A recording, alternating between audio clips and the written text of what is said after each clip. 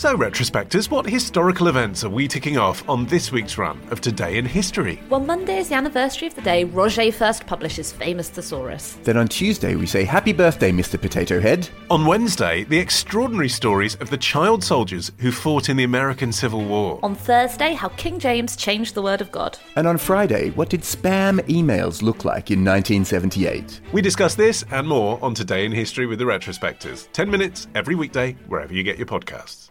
Ho, ho, ho, Man fans! Ollie Man here with the Modern Man Christmas special, and here is what we have coming up today.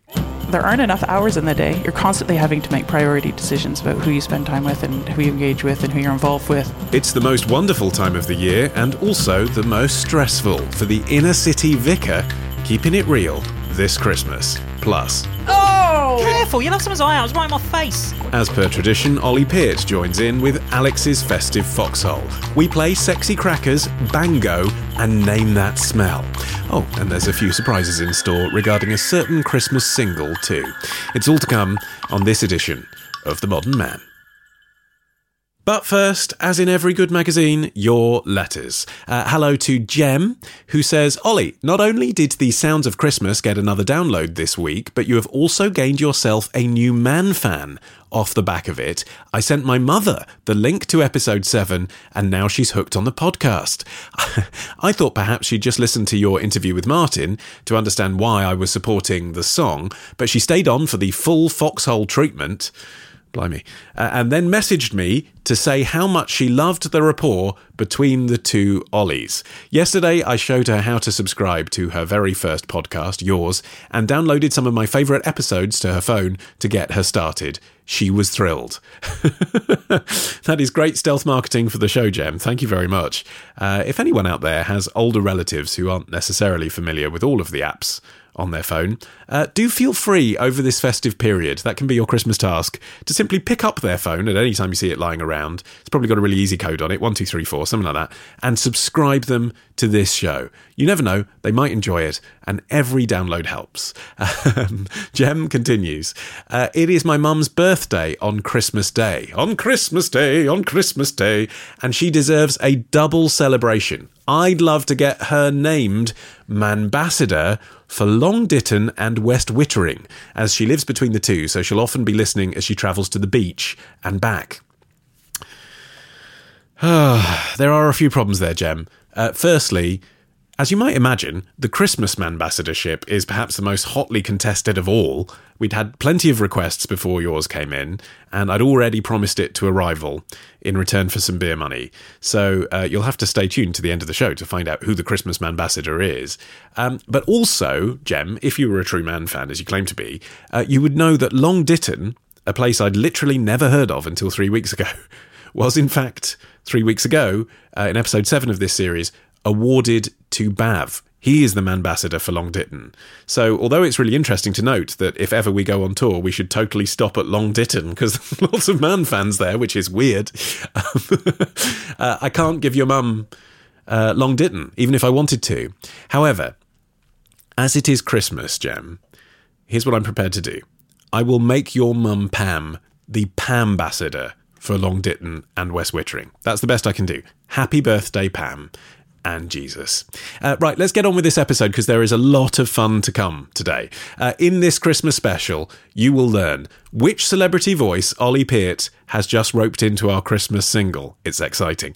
You'll learn why popcorn played a role in My Teenage Fantasies, and you'll learn why you shouldn't open a cafe on the Caledonian Road. Let's go.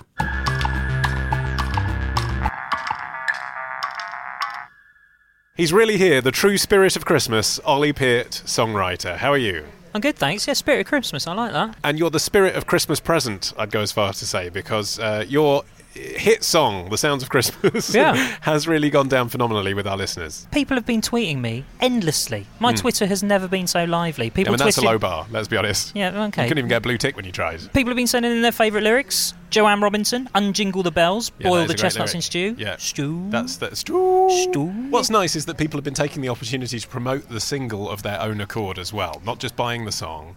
But I've noticed there was someone who was organising a gig in London, and they even made a handmade sign with the Samuel's Charity logo on it to tell the audience that were coming to the gig to buy the song. That's amazing, isn't it? Yeah, and the thing is because lots of people do charity singles for Christmas and other times a year, but the song is actually good. That could be the proper title.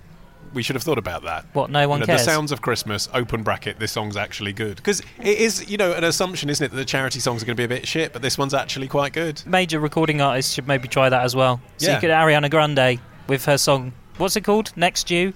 Brackets, this song might actually be quite good. Yeah. Close brackets. Yeah, well, you want to reduce any friction for people pressing play, don't you? Yeah, sure. In fact, whilst we're talking titles, can we be clear? Because we've said it both ways over the last 6 weeks. Yeah. The song is not Sounds of Christmas. The song is The Sounds of Christmas. Yeah, that's kind of my fault a little bit. So Philip Mark sent us a song called Sounds of Christmas. Yeah, just sounds, no the. Yeah. And then But including the lyrical hook, The Sounds of Christmas Remind Me of You. and I started calling it The Sounds of Christmas. I don't blame you for that. And then when we were getting the artwork done for the single, Terry Saunders, who's the guy that did the artwork, he also put The Sounds of Christmas. And because that was the artwork associated with the track, we had to call it The Sounds of Christmas. Okay. We've had a fan of the song, Ollie, get in touch and send us the following voicemail. It's a voice you may recognise. Ooh. Hi, this is Jim Taylor, occasional member of Reverend and the Makers and a long-term Man fan. I've been happily devouring Ollie Mann's output since 2007. I've just realised I've just said I've devoured Ollie Mann's output. Apologies for that image. As some of you more eagle-eared listeners will know, I was the one who sent the challenge for Ollie Peart to write the Christmas song, not quite expecting it would take on the life it has. I was inspired when I saw him put a clip of himself drumming on Twitter, so slightly disappointed that he didn't play drums on the final recording, although I have to say the drums are excellent. Also very pleased to hear that he realised that 12/8 isn't Papa, but it is the staple Christmas beat of da-dum, da-dum, da-dum, dum, used many times by Mariah Carey and Slade and Wizard and many others. Anyway, it's a wonderful tune. It's been stuck in my head for days now. I think it's got a good chance of making the top 40, if not higher than that. So big props to Ollie Peart and the rest of the team. Have a wonderful Christmas. I'll speak to you all soon. Goodbye. Big props to Ollie Peart. He talks about chart position there, and Jim, thank you for that. You're welcome to devour my output whenever you like. Gross. Why don't you update us on how it's been doing? So since it was released, I've been keeping tabs on Amazon chart and the iTunes when you say tabs, charts. you literally mean you've got 15 open tabs at all times. Yeah, refresh, right? And on Amazon, we got to number 4. Did we? Number 4. Was that like 2 a.m. or something? No, that was in the middle of the day. I'm People just were tweeting imagining about you there in your pants drinking. And then suddenly like, number 4! I wasn't- We're number 4! actually- Like the guy on the Titanic who saw the iceberg coming. I was actually on my knees polishing a floor, but that doesn't matter. Were you now? I was. And on iTunes, we got into the top 20. The top 20, Ollie. Okay. iTunes charts. listen. No, come on. No, listen. No, you listen to me. No, you listen to me. Whose show is this? Whoa. Now, that is really impressive, genuinely is, that for a moment we were number 4 in the Amazon charts. But that is one moment in time, isn't it? The chart gets refreshed a lot. And that's just about one platform. That's just about Amazon. It's just at that moment in time in this country, we were the 4th most popular song for people to download on that platform, right? Yeah. I'm talking it down here a bit, No, I'm just being honest. I wanted to find out where we were actually placed in the overall download chart. Okay. Because the download chart itself is then only part of the overall top 40 that gets compiled, right? So at the end of the week, the official chart company topped together the download chart together with the streaming chart. And correct me if I'm wrong here, 100 streams is worth 1 download, and then there's CD and vinyl sales to factor in as well. That's right. So it's hard to know where we are, even in the overall chart, but I thought where we are in the official download chart, Yeah. would give us a steer. And Ollie Peart, I can tell you that you are inside not the top 40, but the top 30. Ooh, that isn't is good. Really a thing, is it? People tend to talk 40 or 20, but still, you're at 29. And I genuinely think that's amazing. Because it does mean almost certainly, I don't know how it's going to work out with streams. A lot of people are streaming Last Christmas by Wham this time of year. Sure. You'd still think that would mean that Jim's right, we're going to be in that Christmas top 40. But when they compile the rest of the stuff, that could then change. So It could, because there could be 20 things that are more popular than that on streaming sites. Yeah, gotcha. That aren't even available to download. Okay. Yeah, so everybody that's bought it now, they've got to persuade all their other friends to buy it as well, because they got until midnight on Thursday. That is the cut-off. Let's call it 11:59 p.m. to avoid any confusion. Oh, no. Let's say 11:45, so there's 15 minutes leeway. Make sure you definitely buy it. Just in case you go online, your router's down or something. Set a note. Yes. Write it in your filofax. We'll say 11:30. 23:30 on Thursday. Buy the song by then to make a difference and to guarantee that we are in the top 40. What happens, by the way, if we do get to Christmas number 1? Actually, it's a good point. I'm wondering how many shows I'll get invited on. You'll be on the one show. Yeah, the one show. I think so. Be on there. What should I wear? Your onesie, surely. You're all in one. Yeah, but it's not very Christmassy. It's got the poo flap, Ollie. Gives you something to talk about, doesn't it, when the content runs dry? If I get on the one show, because I'm Christmas number 1... No, this will encourage people to do it. If I get Christmas number 1, I get invited on the one show, I will wear a onesie with a poo flap. Talking of the mainstream media, Ollie, have we had any mainstream media coverage? I know the point was to show the power of podcasting, but it would help, wouldn't it, if we were on Radio 1? We do. Craig Parkinson has got it onto the Chris Hawkins early breakfast show on Six Music. Okay, that's good. That's going to go out on Wednesday morning. Credible. Also, I did an interview the other day for 4 Extra for the podcast Radio Hour. That goes out on Friday, that's doesn't going out. it? It's going out on Friday. Yeah, Christmas sales. No, but you'll listen to it and you go, he made number 1, how cool. And also... Yeah. BBC Radio Solent. Oh, the jewel in the crown. They played us on Friday, so this is day of release, Friday evening. Exploiting your connections as the sometime traffic and travel boy for BBC Radio Solent. That's right. Your local radio station. Yeah, are you allowed to do that? No, I don't think you are. I'm pretty sure it's a breach of BBC Trust guidelines. What did you do? Did you just write to a contact and say, play my song? Or I won't turn up on Friday and no one will know if the train's running? I didn't say that. So I do a bit on a show called The Early Late Show. I do a tech bit on a Wednesday evening. Listen, 7 till 10, Steph Newhouse. Yeah. And I just messaged Steph and I said, look, I've released this song, will you play it? And she messaged me back and she goes, no.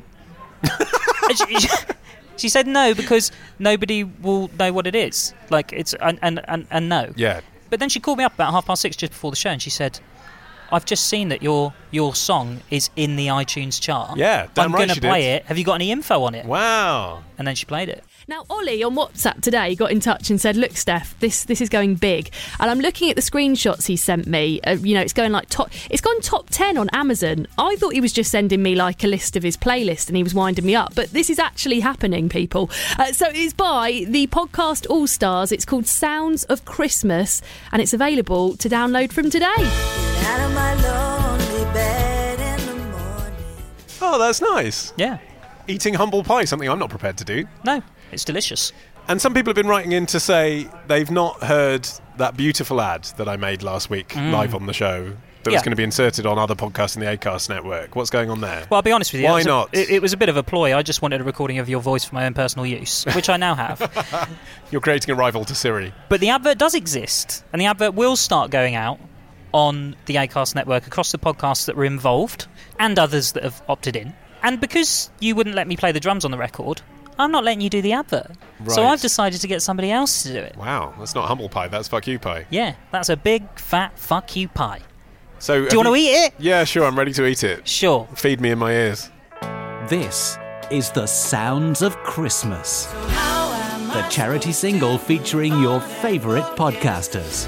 And all in aid of Samuel's charity, The Sounds of Christmas. Buy it now. You could stream it 100 times, but really it's easier to buy it because that helps get it into the charts and raise more money. Fuck off! Have you got Mark Goodyear doing our ad? Mark Goodyear. Oh my God, that's amazing. How good is that? That's the best thing you've ever done. Radio royalty. I'm there. I'm in awe. Yeah, you're sweating. You're really excited. No, I'm really excited. Come on, if you're going to get a voiceover guy, like... No one's better than that for a chart-based thing. So you don't feel bad about it then? No! Good, if I was going to be replaced by anybody... No, I didn't feel bad about Kylie's drummer either. I'll tell you what, like, even if you'd got, like, Peter Dixon, you know, like the X Factor guy... Oh, yeah, him. Even if you'd got that, on the show, I'd have to be like, oh, wow, Peter Dixon. But inside, I'd be thinking, oh, it's a bit crass. Yeah, because he does, like, PPI ads. You know? You got the fucking Goodyear. Yeah, there you go. That's amazing. So that'll be going out. So if you listen to it's over. I don't want to talk anymore. It's all done. That's the best thing ever. So how can I don't care. Like, that is the best thing that's happened on this show. All right. The international listeners have no idea why I'm so excited about this. But anyway, he was the sound of the charts for for our entire lives. And he does the Now adverts. Yeah, he still does Now. That's what I call music. Yeah. Which I think most people recognise his voice from that now. Yeah, I wish you could have got him to say... And now that's what I call a Christmas single, but I imagine that would be burdened with all kinds of legal It doesn't problems. matter how good the thing is that I do. No, you still find a way to just talk it down. Ever so slightly. That's really good. It was good, but... No, Ollie, no, to be clear with you, banning that word from you. That's much better than everything else you've ever done. Collectively. I've got some news for you as well that is potentially even better than that. It's Christmas, so I wanted to break this to you face to face in person. Okay. So, as of course you are well aware, I'm talking to the listeners now. We are raising money for Samuel's charity by selling this song, The Sounds of Christmas. And if you don't know who Samuel's charity are and you've missed that bit on the show, listen back a few episodes ago, and I did an interview with Martin Lieb, who was Samuel's dad, and the charity's named after him, and you will understand why we're raising money for that charity. They're an amazing charity. Now, do you remember, Ollie, what the realistic, ambitious target was that we set with Martin? I think we sort of said 3 to 4 grand, didn't we? Or something? Yeah, so I said, look, let's be realistic. We'll make 300 quid or something. What can we get for 300 quid? And he said we can buy some tablets, which will really help in children's wards because kids can look at Facebook and watch Netflix and stuff like that. And then he said, but the thing is, if you raised £4,000, that would be amazing because we can buy an AccuVein. Yeah. Remember what AccuVein was? Yes, it identifies the veins in the arm, right? So you can find the vein without causing too much distress. Yeah, so he said basically it's a huge difference, particularly to children in hospital, is if you can find their vein quickly, it doesn't hurt so much, basically. And that would be an amazing thing to be able to raise money for. If we could get anything close to £4,000, that would go towards buying an AccuVein. Well, he emailed me this week to say that an anonymous man fan, and they've chosen to remain anonymous, and he will not tell me who they are, he will not even tell me their gender, but one of you out there has already pledged the full £4,000 to buy an AccuVein for Samuel's charity. That's incredible. Isn't that amazing? That is incredible. I had a tear in my eye and a lump in my throat when I read that email. Oh my God. Yeah. Who is it? I know. He wouldn't tell me. He wouldn't tell me. And although the best thing you've ever done is get Mark Goodyear to voice that advert, that is, without question, the second best thing that any of us have done this week. I'm going to put it up as the best. You've made a difference, Ollie Peart, in this endeavour. Yeah. Well, no, I haven't. I think everybody at home has. And that guy or woman. Right. You're not actually Noel Edmonds. Oh, come on. You don't have to. But it's fine. But I just do this, and we've put the song out, and it's fine. But if people hadn't got behind it genuinely, and they hadn't donated, and they hadn't bought it, and if people don't buy it, then we won't make a difference. No, so it is down to the people buying it. But the amazing thing about this is, regardless of what happens with the single and how much money we make with the single, and we'll be able to update you all on that in the new year, we have already hit our target thanks to one generous listener. And we genuinely, through you guys all listening to this pointless conversation over the last 8 weeks, we have genuinely made a difference to children with terminal illnesses around the country. It's the first non-pointless Zeitgeist episode exactly. ever. You've achieved something. We've achieved something. We've helped someone. So thank you so much, weird. whichever man fan that was that made that donation. Yes, and thank you to everybody else that's bought the record as well, of course. Yes, and what we don't want to do is, in any way, for the momentum to slow up now, because people think, well, you've made your target. Let's smash that target. Let's get 2 AccuVeins. Yeah. Yeah, if anything, it's an incentive to get more. Yeah. Not 1, not 2, not 3. Yeah, No, come on. Let's not overpromise. This is why I went for number 1, and look where we are. Yeah, okay. Always go for the top, Ollie, and even if we get halfway there, it's better than nowhere, isn't it? All right. But the important thing is, even though each single only costs 99p, and you might be thinking, why am I buying this when some guys already stepped in and contributed the full £4,000? Really, for a small charity like Samuel's charity, every single penny counts. Yeah, it does make a massive difference to the lives of children living on wards. So thank you so much, and please keep buying the song. It's really important that you do it now, because everyone who thought they were going to buy it has now already bought it. Yes. If you haven't yet, do it now. Yeah, do it now. Stop. Pause the podcast. This feeling of Christmas and goodwill to all men and women will continue, Ollie, because you're about to hear my interview with a vicar and then the festive foxhole. Ooh. This is like a Morecambe and Wise Christmas special. But first, what could be more festive than our record of the week? Would you like to introduce it for us? Yeah, of course I would. Our record of the week this week, written by Philip Mark Anquetil and Ollie Peart, available to buy right now, is The Sounds of Christmas by Podcast All Stars. Children laughing and playing nice. The thought of your body on slippery ice. Santa in every corner. Oh, it's Christmas time. It's Christmas time. Christmas time. Christmas time. So how am I supposed to move on and forget? 'Cause last Christmas is still inside my head. So turn off the carols on Jingle the Bells. Let's boil the chestnuts in stew. Don't light any fireworks, it hurts like hell. 'Cause Christmas reminds me of you.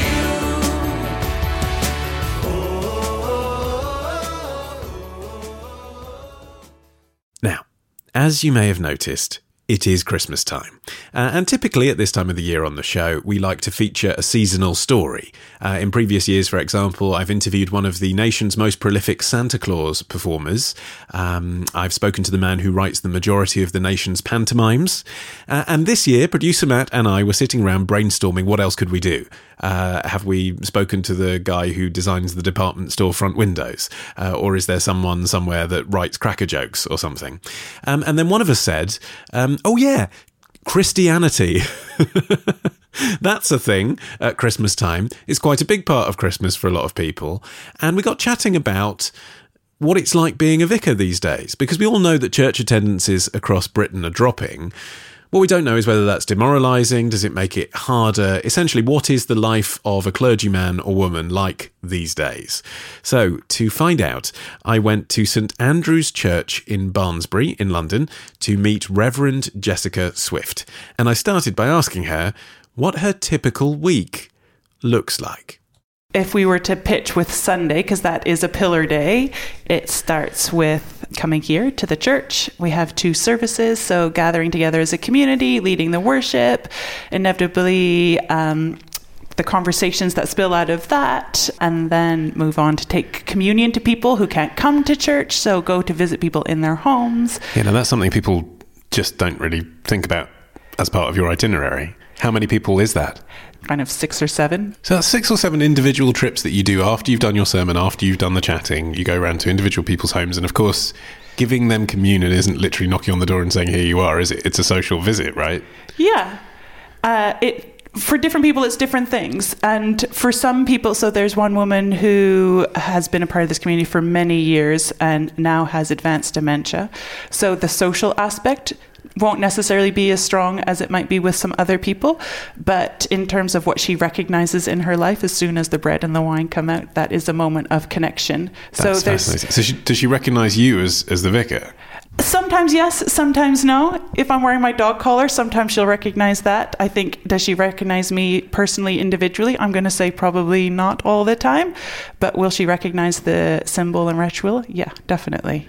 What about the rest of the week? So I'm a part of a theological college. So every Monday I spend time with students who are training to be vicars.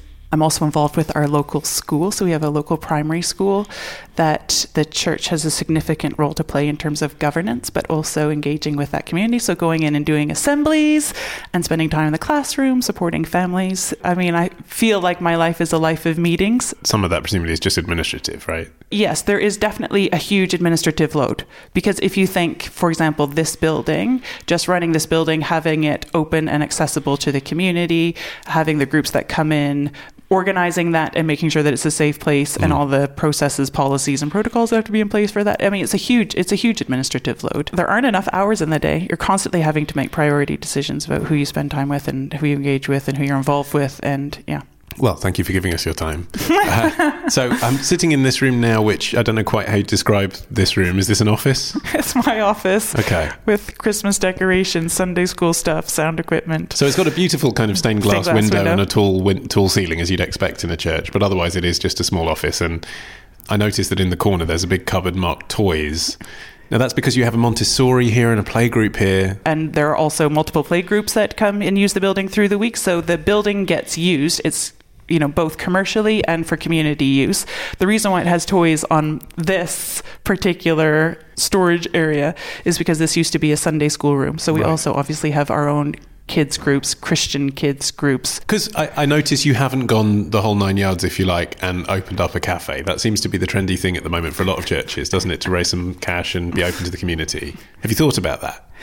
This particular community, like along the Caledonian Road, the cafes come and go all the time. Yeah. So there are 3 million cafes. We've had pop-up cafes and pop-down cafes. So if we're actually thinking about financial venture that will help subsidize the church, we wouldn't go cafe. Because you wouldn't actually want to steal resources away from the local community by taking away a commercial operation. And also it's not that viable. Yeah, because there's so much competition. Yeah. Yeah, that's interesting. If we're talking about a convening place, like a cafe, a convening place for people to come together and to meet together, then we wouldn't have chosen that to do that in this place as a way to connect people together, I guess. But I'm right, aren't I? It is a sort of burgeoning trend, that. Well, there's two things. Number one, it's churches having to think extremely creatively about how they sustain themselves financially. That is a reality that most churches are facing. So that's part of it. But also there is a trend of thinking about what does church look like? What is the heart of church? Are there creative ways about how we can think about how people live and learn faith?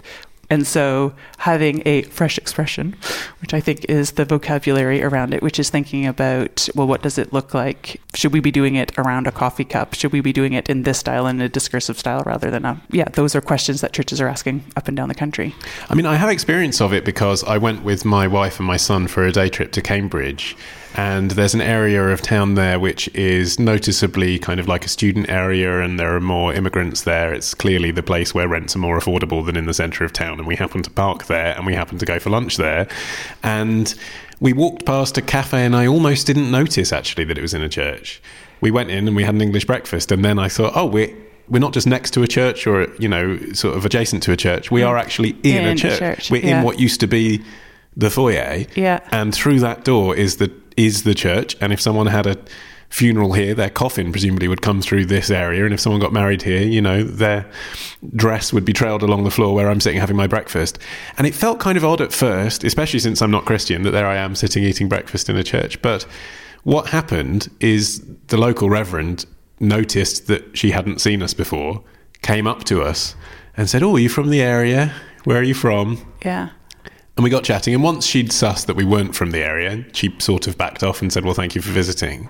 But I got it. I understood that what she was doing was creating an opportunity for people who might not even see themselves as religious at all, who for whatever reason are vulnerable and need help and have just gone in for a cup of coffee, and she starts talking to them about something innocent. And it was very clear that after a minute or two, some of these people were talking about their divorces, they were talking about bereavement and whatever. I mean, so we're moving into the Christmas season. At the heart of that is what we would describe as the incarnational birth of God right in the midst of us. And I think there's something of that our churches are wanting to be at the heart of their community, at the center of it all. If that is a cafe in the middle of their building, I think that's part of what it is, the kind of boundaries for people to come and... Boundaries is a useful word, isn't it? Do you think being in an old building like this is in itself, even though it's beautiful, a boundary for some people to connect with you? One of the great, I would say, advantages of being a vicar rather than a something else is that there is a soft boundary. If you were struggling and you wanted to see your GP, you have to make an appointment. If you wanted to see a counselor, you make an appointment.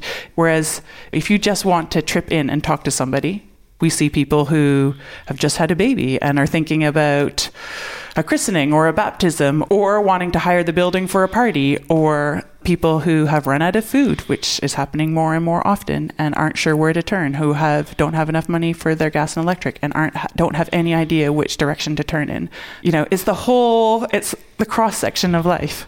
Talk to me about the food banks, because I think some people sort of almost treat it like a contemporary phrase that you hear on the radio, but if you're not affected by it, if you've never been to one, you don't really understand the desperation that some of those people feel.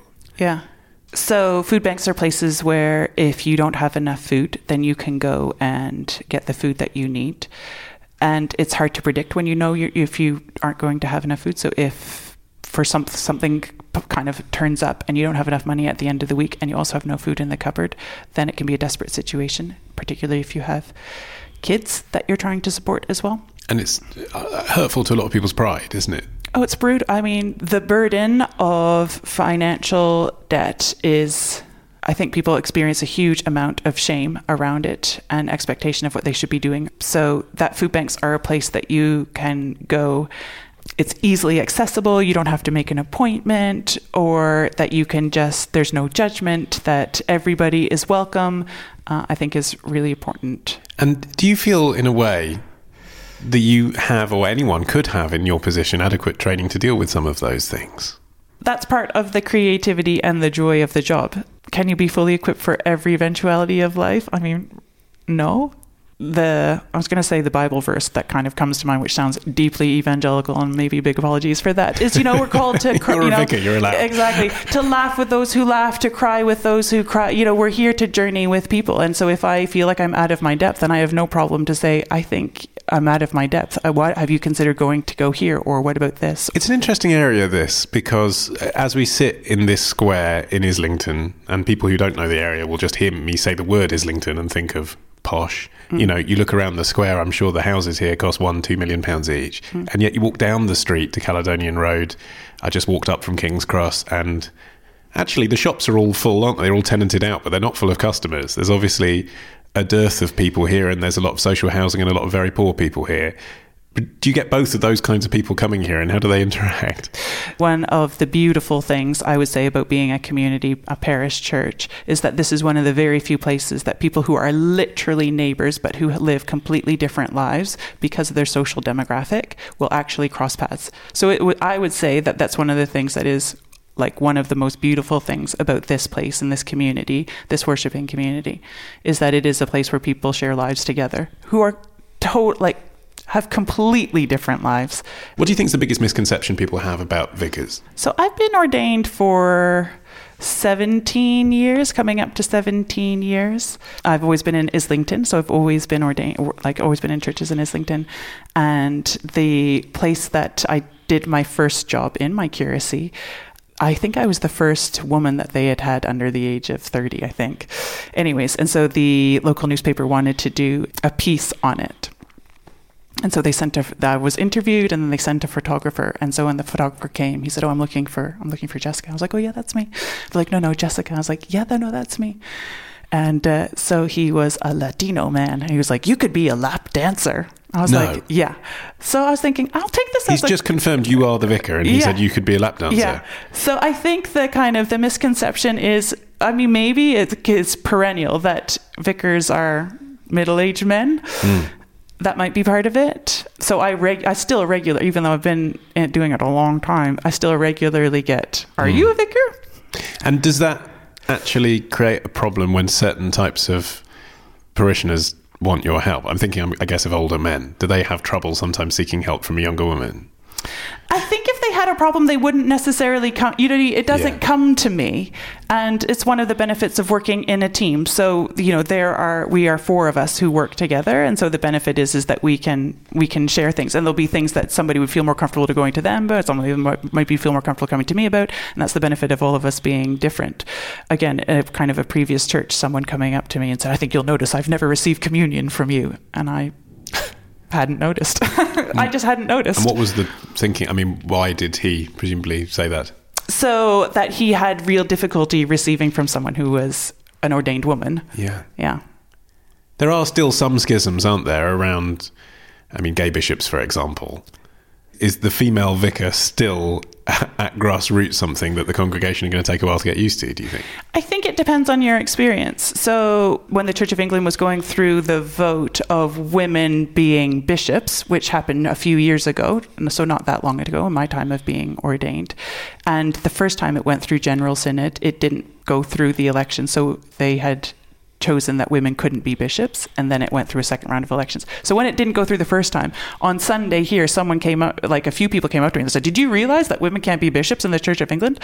Anyways, I was like, yeah, I totally realized. I think it was news for them, and it depends on what experience you've had in terms of leadership in the church, I would say. What's your congregation on Christmas Day going to be like? I'm looking for a number here. In the Christmas season, we have a Christingle service on Christmas Eve. Are you familiar with Christingle? Oranges, candles, fantastic. Yeah, so it's definitely targeted to children. Mm-hmm. And that is our best attended service of the year. Oh, really? Christmas Eve? Christmas Eve, 4:00. This is the place to be. It's heaving. Right. Like 400 people. Yeah, candles, oranges, health and safety, mayhem. So fantastic. It's beautiful. It's brilliant. It's crazy, but it's great. And do some of those people almost sheepishly approach you? Kind of, "I'm sorry I haven't been here all year, Rev, but, we love this service." Because some people feel like that, don't they? Like they should come more. I get very little of that. I get a lot of the "nice to see you, we're here again this year, hi." Right, okay. Yeah. We're here to celebrate Christmas, and that is very welcome. And is it? Because absolutely. of course you're a vicar, you're going to say it's welcome for people to celebrate Christmas, but Is there a part of you that thinks, yeah, but why aren't you here at Easter? Why aren't you here in the summer when there's no one here? Why aren't you here helping us? Why just come? Why be a glory hunter? Why come for the big day? I mean, that is just so cynical. No, I mean, Christmas is brutal. Like, no matter which way you cut it, Christmas is brutal. It's stressful time for families. It's ridiculously consumerist in our culture that people have as a part of their Christmas kind of celebration and tradition is to come to church and hear the story of God being born in our midst. Everything I'm going to like celebrate with cling on to that. I'm celebrating with that. It puts pressure on you though, doesn't it, to deliver a sermon that really encapsulates something that feels Christmassy enough, but also has all the values that you try and get through the rest of the year when there aren't so many people here. So this is my take on it, is that, and this is true of lots of encounters, particularly if you have a one-off encounter, maybe some of the things that we have already talked about, somebody just coming to the door, kind of cold call kind of thing, that this interaction is genuine and honest, that their experience of being here and the encounter of meeting me or anyone else in the community, that their response is, when things are good or when things are bad, this is a place that I don't mind coming back to. That's what I'm pitching for. That there's something that resonates. This is a place that I can come back to if I need to. And how do you react to the kind of confession from your congregants that they don't believe in it actually, but they're here for the tradition? They like the old buildings. Their mum came. That's why they're here. But if you ask them, really, is there a life after death? They'd say, I don't really believe in it. Is there a God? I'm not really sure. Nah. I mean, I say most people, there's always a crack. There's always there's the, I'm not really sure. I'm not sure. Yes. I'm not sure. No. I just have met enough people that if the things are really difficult or facing a particular challenge, they have more faith than they know how to articulate. Do you mind me asking how much you get paid? I mean, you can ask. I'm not very good at, as you can imagine, I'm not in it for the money. So it depends on what you mean. So we get a stipend, not a salary.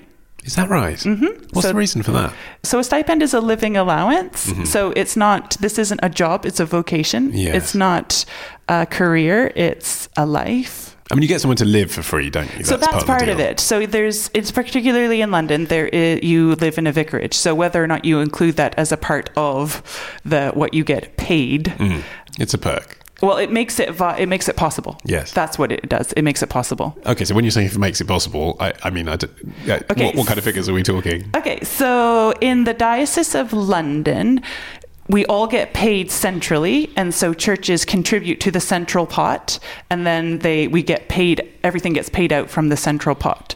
So, and then the central pot's called Common Fund. So I think right now they figure to have a vicar in a parish in London. I think it's 65 or 70,000. What do you see? So I see something closer to I think I hit just above the 25 threshold. Right. Okay. So where does the rest go? The rest goes on those part-time staff and facilities and things we were talking about. So it's the central thing. So it's maintaining vicarages and council tax, blah, blah, blah, blah, blah, blah. So even though I don't pay rent, there are still costs involved in that. Do you think, I can hear from your accent, you're from Canada? Yes. You please, because I didn't say America. Yes, absolutely. I don't know how you ended up in the country, but when you look back, is London the place that you really think it was worthwhile doing what you're doing? Where's the best place to do what you're doing? Oh gosh, that is such a big question. So I come from a fairly rural part of Canada. I'm from the East. I'm from the East Coast. And so when the opportunity came up to be in a church in a context which was quite literally the exact opposite, I was just like, oh yeah, I'm totally in. So there's something around the vibrancy and the creativity and the diversity that, I don't know if it's unique to London, but it's definitely in London. For me, it's the best place to be. Do you live in a church building nearby? Well, nearby-ish. Yeah. So I'm in Hackney. Okay, so you're slightly scuttled away. It's not so obvious, is it, that you're in the church house, if you like, as it is in some parishes? Yeah. But do you still get people turning up at 10 p.m., 11 p.m.? No, so it's not, no. I've got no sign on the door that says Vicarage, Vicar lives here, red pointing light. No. Does that make it easier, do you think? I think that maybe there's expectations. I don't know. Expectations that you're lovely to everyone. Yeah. What's that pressure like? Well, I fail often. Yeah. I don't try to live up to those expectations. I mean, okay, let's take the example of walking down a high street wearing the dog collar and you walk past someone who's raising money for charity. Yeah. I mean, that, to the person who's raising money for charity, despite the fact they might be effectively paid for the work they're doing and not volunteering, they might not have any attachment to the charity and all the rest of it, they might think, I can't believe it. If they could just walk straight past, I'm raising money for kids with leukemia or whatever it is. Yeah. There's that pressure, surely, to constantly be doing the good thing. Yeah. I can't conform to that because then you would die under that kind of pressure. You wouldn't even be able to leave your front door. Do you get a lot of freebies when you go into cafes? None. Nothing? No. Really? No. You're the vicar? No, definitely no. I'll tell you the reason I ask is because I was actually in a student production of the Beggars Opera when I was about 17 and I was playing a priest. And I was walking around town with a dog collar on because it was my costume. We were between shows. There's a matinee and an evening performance. And I got offered so much free stuff. I've never had that experience. Literally, like, here you are, Father, free latte for you. No, I've definitely not had that. And when the Olympics were in town, I'd put my name in to get Olympic tickets and didn't make any of the thresholds. So the one point ever where I've just I'm taking advantage of the pulpit. I would stand up Sunday by Sunday. If anybody has any free tickets to the Olympics, they don't know what to do with. Even that, nothing.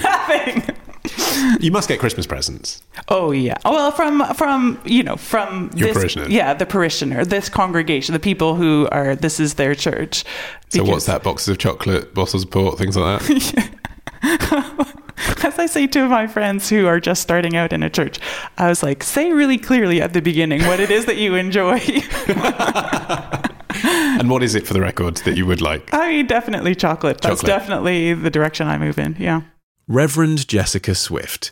And if you do make it along to any of her Christmas services, do tell her that we sent you. Right, the Christmas spirit will continue next as Alex opens up her festive foxhole. That's after this.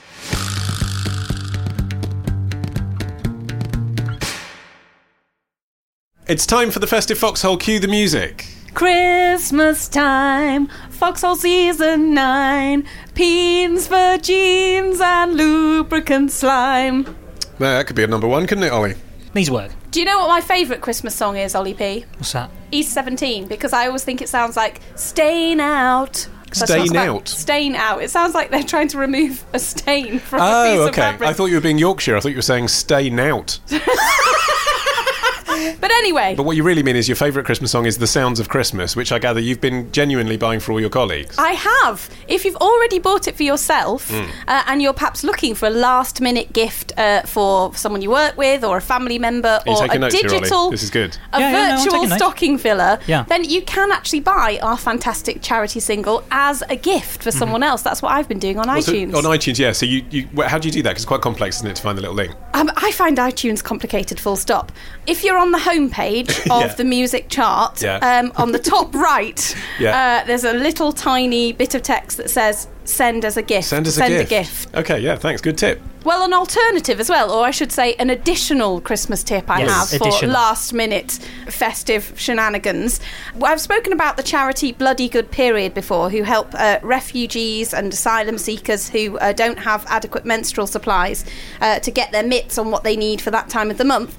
They have got a campaign at the moment going on called Festive Period, #FlowHoHo, where you can purchase a light, medium or heavy flow stocking filled with tampons, towels and menstrual cups. It was the night before Christmas. Yeah. And all through the house, menstruating women went round looking for menstrual cups. Which one's this? Is this heavy, medium or I light? have donated a heavy flow period stocking. They're very nice. So it's like a Hessian. It's like hemp. I should clarify that Ollie P is talking about the stocking, not the tampons inside it. Yeah. That would be a bit stingy, wouldn't it? It would be a bit scratchy. Right, it's time for our Foxhole Christmas special. So you write the rules at Christmas time. I have no idea what's coming up. Normally it's a series of games and or products that are disgusting. Well, go for it. I thought I'd kick off this year with some Christmas crackers, boys. What could be more innocent? This is my first one of the year. Is it for me and Ollie to crack open together? You can pull each other off, yeah, sure thing. Oh, God, that's what have you got inside there, Ollie P? Well, hang on, there's a joke first. It's the formal thing is to put the hat on and read the joke, isn't it? Your cock ring doubles as a buzzing finger vibe for solo use and pleasure with your partner. Simply slide it over your fingers and stimulate your favourite sweet spots. Because inside was a gift of... A cock ring. A cock ring! And though, a dice. So how does it work, Alex? Do you know? It's a vibrating cock ring. It's a jelly one, so it'll stretch over any size of schlong. Very considerate. And the die, if you give it a roll, then it tells you how to roll or role play that night. How are we having sex, Ollie? Well, let's hang on. Let's give it a go. It's just a heart. No, don't change it. Slow and sensual. I was happy with the heart. No, I'm happy with sensual. It meant more to me. And slow. Pull your cracker, Ollie. I'd like you to crack my cracker, please, Alex. Oh. Get a good grip. Oh! Careful, you'll have someone's eye out. It was right in my face. I've got a dice as well. I like the sex dice and put them in my pocket. And I've got... I mean, that's like a really small cock ring. Put it up your bum and see what happens. I'm pretty sure that's a fingertip vibe. Oh, hold on, there is a leaf. Put it up your bum and see what happens. Another great lyric missing from the song, Ollie. Sorry. It is a finger ring, Alex. You are absolutely right. Sorry, a finger ring. I should be clear. 2 words. Parsing matters. The hot tip is the blissful boob tickle. Ask him to sit on a chair, then climb onto his lap, straddling him so that your boobs are level with his lips. He can then... I don't know why this is funny, Alex. We're very open to all kinds of sexuality here. Tips is he can then alternate between soft kisses, nibbles and licks, and the buzz of the finger ring. And you won't hear Mark Goodyear do that. Are you ready for some more festive frolics, boys? Certainly am. Excellent. We'll keep this jolly holly holiday I must say going. the alcohol's helping. I don't know about for you, Ollie. Yeah, I feel great. And if this is a game that appeals to you, these 2 crackers came from the all-nighter Kinky Crackers set from Love Honey. Next up, I have a card game for you, which is now called the Effin' Truth, but it was originally called Bango, as in a sex version of bingo. And the way it works is that every player gets a little bingo board, and then you pull cards out of the pack which have numbers on them. Whoever has that number on their bingo board gets to answer the question or tell a story related to the topic suggested. Okay. And the whole thrust of the game... So it's like Truth or Dare meets bingo. Ollie P, would you like to take the first card off the pack and tell us what number it is? The first number is number 1. Ollie P, you've actually got number 1 yourself. Number one yourself. Oh, I have. So does he say bango then? Oh, he can if he wants, yeah. I don't know Bango! Yeah. Okay, hang on, do I cross this off then? Yeah, cross off number 1. Yeah. But more importantly, you have to answer one of the 2 questions on the card. Okay, will you read the card then, Alex? Okay. You have a choice of 2. You can either tell me, have you masturbated more than 5 times in one day? Jesus Christ. Or have you ever masturbated in a way that could be dangerous or harmful to your health? Christ. Wow. What's the weirdest thing you've ever used to wank? Ever used to wank? Yeah. That thing you gave us. That Tenga thing. Oh, did you use that? Yeah. Use the Tenga egg. It's the one that's like a massive conical vacuuming flask. Yes, it's like having sex with a thermos. Or the one that's like... Because the one I did try was the one that's like a little inside-outy egg. Yeah. Yeah. No. How would you describe the feeling? Sloppy. But it's nice. I'm going to pick a card this time. 11. Does anyone have number 11? Ooh, yes, me. Oh, he's got 11 as well. This is working well for me. I don't have an You've 11. got one. Oh, I do, actually. So I'm trying to cop out. I wasn't. I didn't notice it. Bango. Fine, I'll take the card. I think he's more trying to cock out. Speaking of which, you get to answer. Have you ever, either of the Ollies, masturbated in a public place? No. Or masturbated while another person watched? Oh, yeah, the second one, yeah. Yeah. I went to boarding school. Pick a card, Ollie man. Talk about something that turns you on, but is embarrassing to admit. I have to admit, I am not really embarrassed by any of my fantasies because I don't think there's anything to be embarrassed about in sexual fantasy, really. In every company? I'd feel more open talking to you about my sexual fantasies than I would, giving a business presentation, for example. Yes, true. Here's a pie chart. Oh, and by the way... I fucked that pie. Do you have anything else for us in your Christmas stocking of filth? This isn't strictly a sex game, but we've spoken in the past about how I have synesthesia, which means, in my case, I get olfactory hallucinations. I smell things that aren't there. This isn't at all a sex game. There's no shades of grey. You're going to get us to smell stuff. I am segueing perfectly here, Ollie Man. Allow me. I experience phantom fragrances that aren't there when I'm turned on. I have got us a game called What's That Smell? Which includes 50 different cards that use amazing micro-encapsulation technology to deliver 50 different fragrances. And some of these are nice ones, like sugary-based ones or smoky, peaty whiskey smells. Others of them include, I quote, extra old toe cheese, diaper blowout, definitely not a sex move. Ugh. Is this kind of just basically like Smells Pictionary then? You get a card, Yeah. you have to scratch it lightly, sniff it, Yeah. and then say what you think the smell is, if you have a funny memory associated with that smell, and then you're allowed a second guess as well. This reminds me of when I shit myself. That is a funny story. Yes. Okay, well, it's not a sex thing, but let's do it. It'll be some light relief. Are you ready to yeah, play? I'm ready, yeah. Okay, so let's randomly pick 3 of the cards, one each, and we'll see if we can guess what the smell is. Okay, so I'm picking one up from the middle. So we have to guess what it is. Wow, there's absolutely no question that I knew what that was. Really? It's really obvious to me. Have a sniff of that and see if you know what that is. Oh! Is it cake or popcorn? It is popcorn. Popcorn! Yeah. Popcorn, And I got okay. buttery popcorn the moment I sniffed anything close to there. I thought it was like a baked good, but that's kind of like, yeah, it's definitely popcorn, isn't it? But it's that microwave synthetic popcorn, isn't it? It's not real popcorn. Do you know what I mean? It's that Yeah. chemical that they put on microwave popcorn. That's why it's so identifiable. Has anyone got a sexual memory associated with popcorn? No. No, but, well, actually... Did you do the hole in the popcorn? Well, that's what I was going to say. I didn't do it. I didn't do it, but as a teenager in French class, we watched La Boum, which is a French romantic comedy for teenagers in which that very trick is pulled. For listeners who don't know, you go to the cinema with a companion, you make a hole in the bottom of the popcorn packet, and you put your erect penis up through the popcorn. Yeah, it's not So advised. I'm not advising it, I'm describing it. No, I'm just... So that when they then reach over to take the popcorn, they are... Surprise dick. So, 1 point to Alex. Hey! Ollie, you scratch and sniff your panel. Let's make a new rule as well. If either of you get this next card wrong, we have to try sniffing one of the whiffs of doom. Okay, fine. The terrible evil cards. Alright, I'm picking one now. I think I know what that is. I'm going to smell it. Hang on. Oh! I couldn't be sure whether it was oregano or rubber plimsolls. I thought basil or rosemary. It's pizza. What? Ah, that makes Oh, well, sense. that's the oregano then. Yeah, It's mixed a pizza herbs. with herbs on it. Well, Mixed obviously herbs. I'm right then.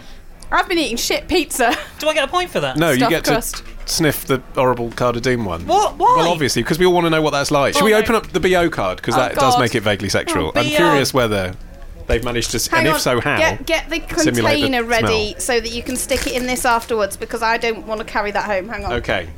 Are you ready to smell the smell that, according to the packet instructions, is called smothered in BO? Do I have to smell that? I want to know whether it smells like BO or Does not. that? I've got to get the tube home. Here I'm going goes. to be doing it. Don't stop scratching! Oh, fuck me. Oh my god, that really genuinely smells like BO. How have they done that? Oh, that's made me feel a bit sick. Oh, Quick, put it in the packet. Put it in there. Put it in the little... Oh, that is absolutely revolting. Yeah, but- That's no, that's going to live with... That's going to live with me. Oh my god. it is vaguely sexual, isn't it, Alex, in the sense that if you went up to an unwashed person and asked to sniff their private parts, that's what it would smell like. No, that's I'm sorry, I can't comment. I'm too busy crying. I put it on my nose. I can still smell it. Oh, it's horrible. I can still smell it. Oh no, I'm worried now. It's there. Happy Christmas, everybody, and well done. So horrible. I can No, stop close the box. Well done to the makers of the game. Make it go away. Whiff of shame. The makers of the game, whatsthatsmellgame.com. You've done a good job there. We all agree. Alex is being sick. I don't know how you've generated that smell, but it really does smell like BO on a card. That's horrible. So I can still smell it. You can all die happy now. No, get that one. Get rid of that. And that is horrible. if you have a question of sex for Alex to answer in the next edition of the Foxhole, Can you smell it? visit the feedback page Don't be sick. Don't be sick. of our website. Please thoroughly deodorise your email, then go to modernmanwith2ns.co.uk. Jesus, do we have any Febreze? And with that, we have very nearly reached the end of the show. But there is just time to appoint a new ambassador. It is Alan Peake from Lowestoft, whose daughter Emma Jane says, Ollie, my dad has listened to you for years, has now managed to get the whole family to listen to The Modern Man and have weekly discussions, normally on a Wednesday, about each episode. I always struggle to work out what to buy him for Christmas because he's done so much for me. paying for me to have private tutoring at school, funding my undergraduate degree, and now supporting me through an MSc in mental health nursing. No present I buy could repay him, but if you made him ambassador for Lowestoft, he would be chuffed. Alan Peake, consider yourself chuffed. Congratulations. Our music is by Django Django. I've been Ollie Mann, the producer Matt Hill, and we'll see you for our annual How to Be a Dad special in a couple of weeks' time. Until then, happy Christmas. Hi, my name is Kay Adams, and to be honest, I'm not so good with the ageing process, so I enlisted my old chum, the filter-free Cara McKenzie, to advise. Could you imagine being a porn star? The room would need to be really hot for me to strip off. To be honest, she's not much help, but she is rather amusing.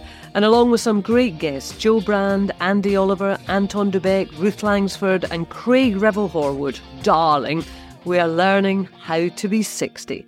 Listen wherever you get your podcasts.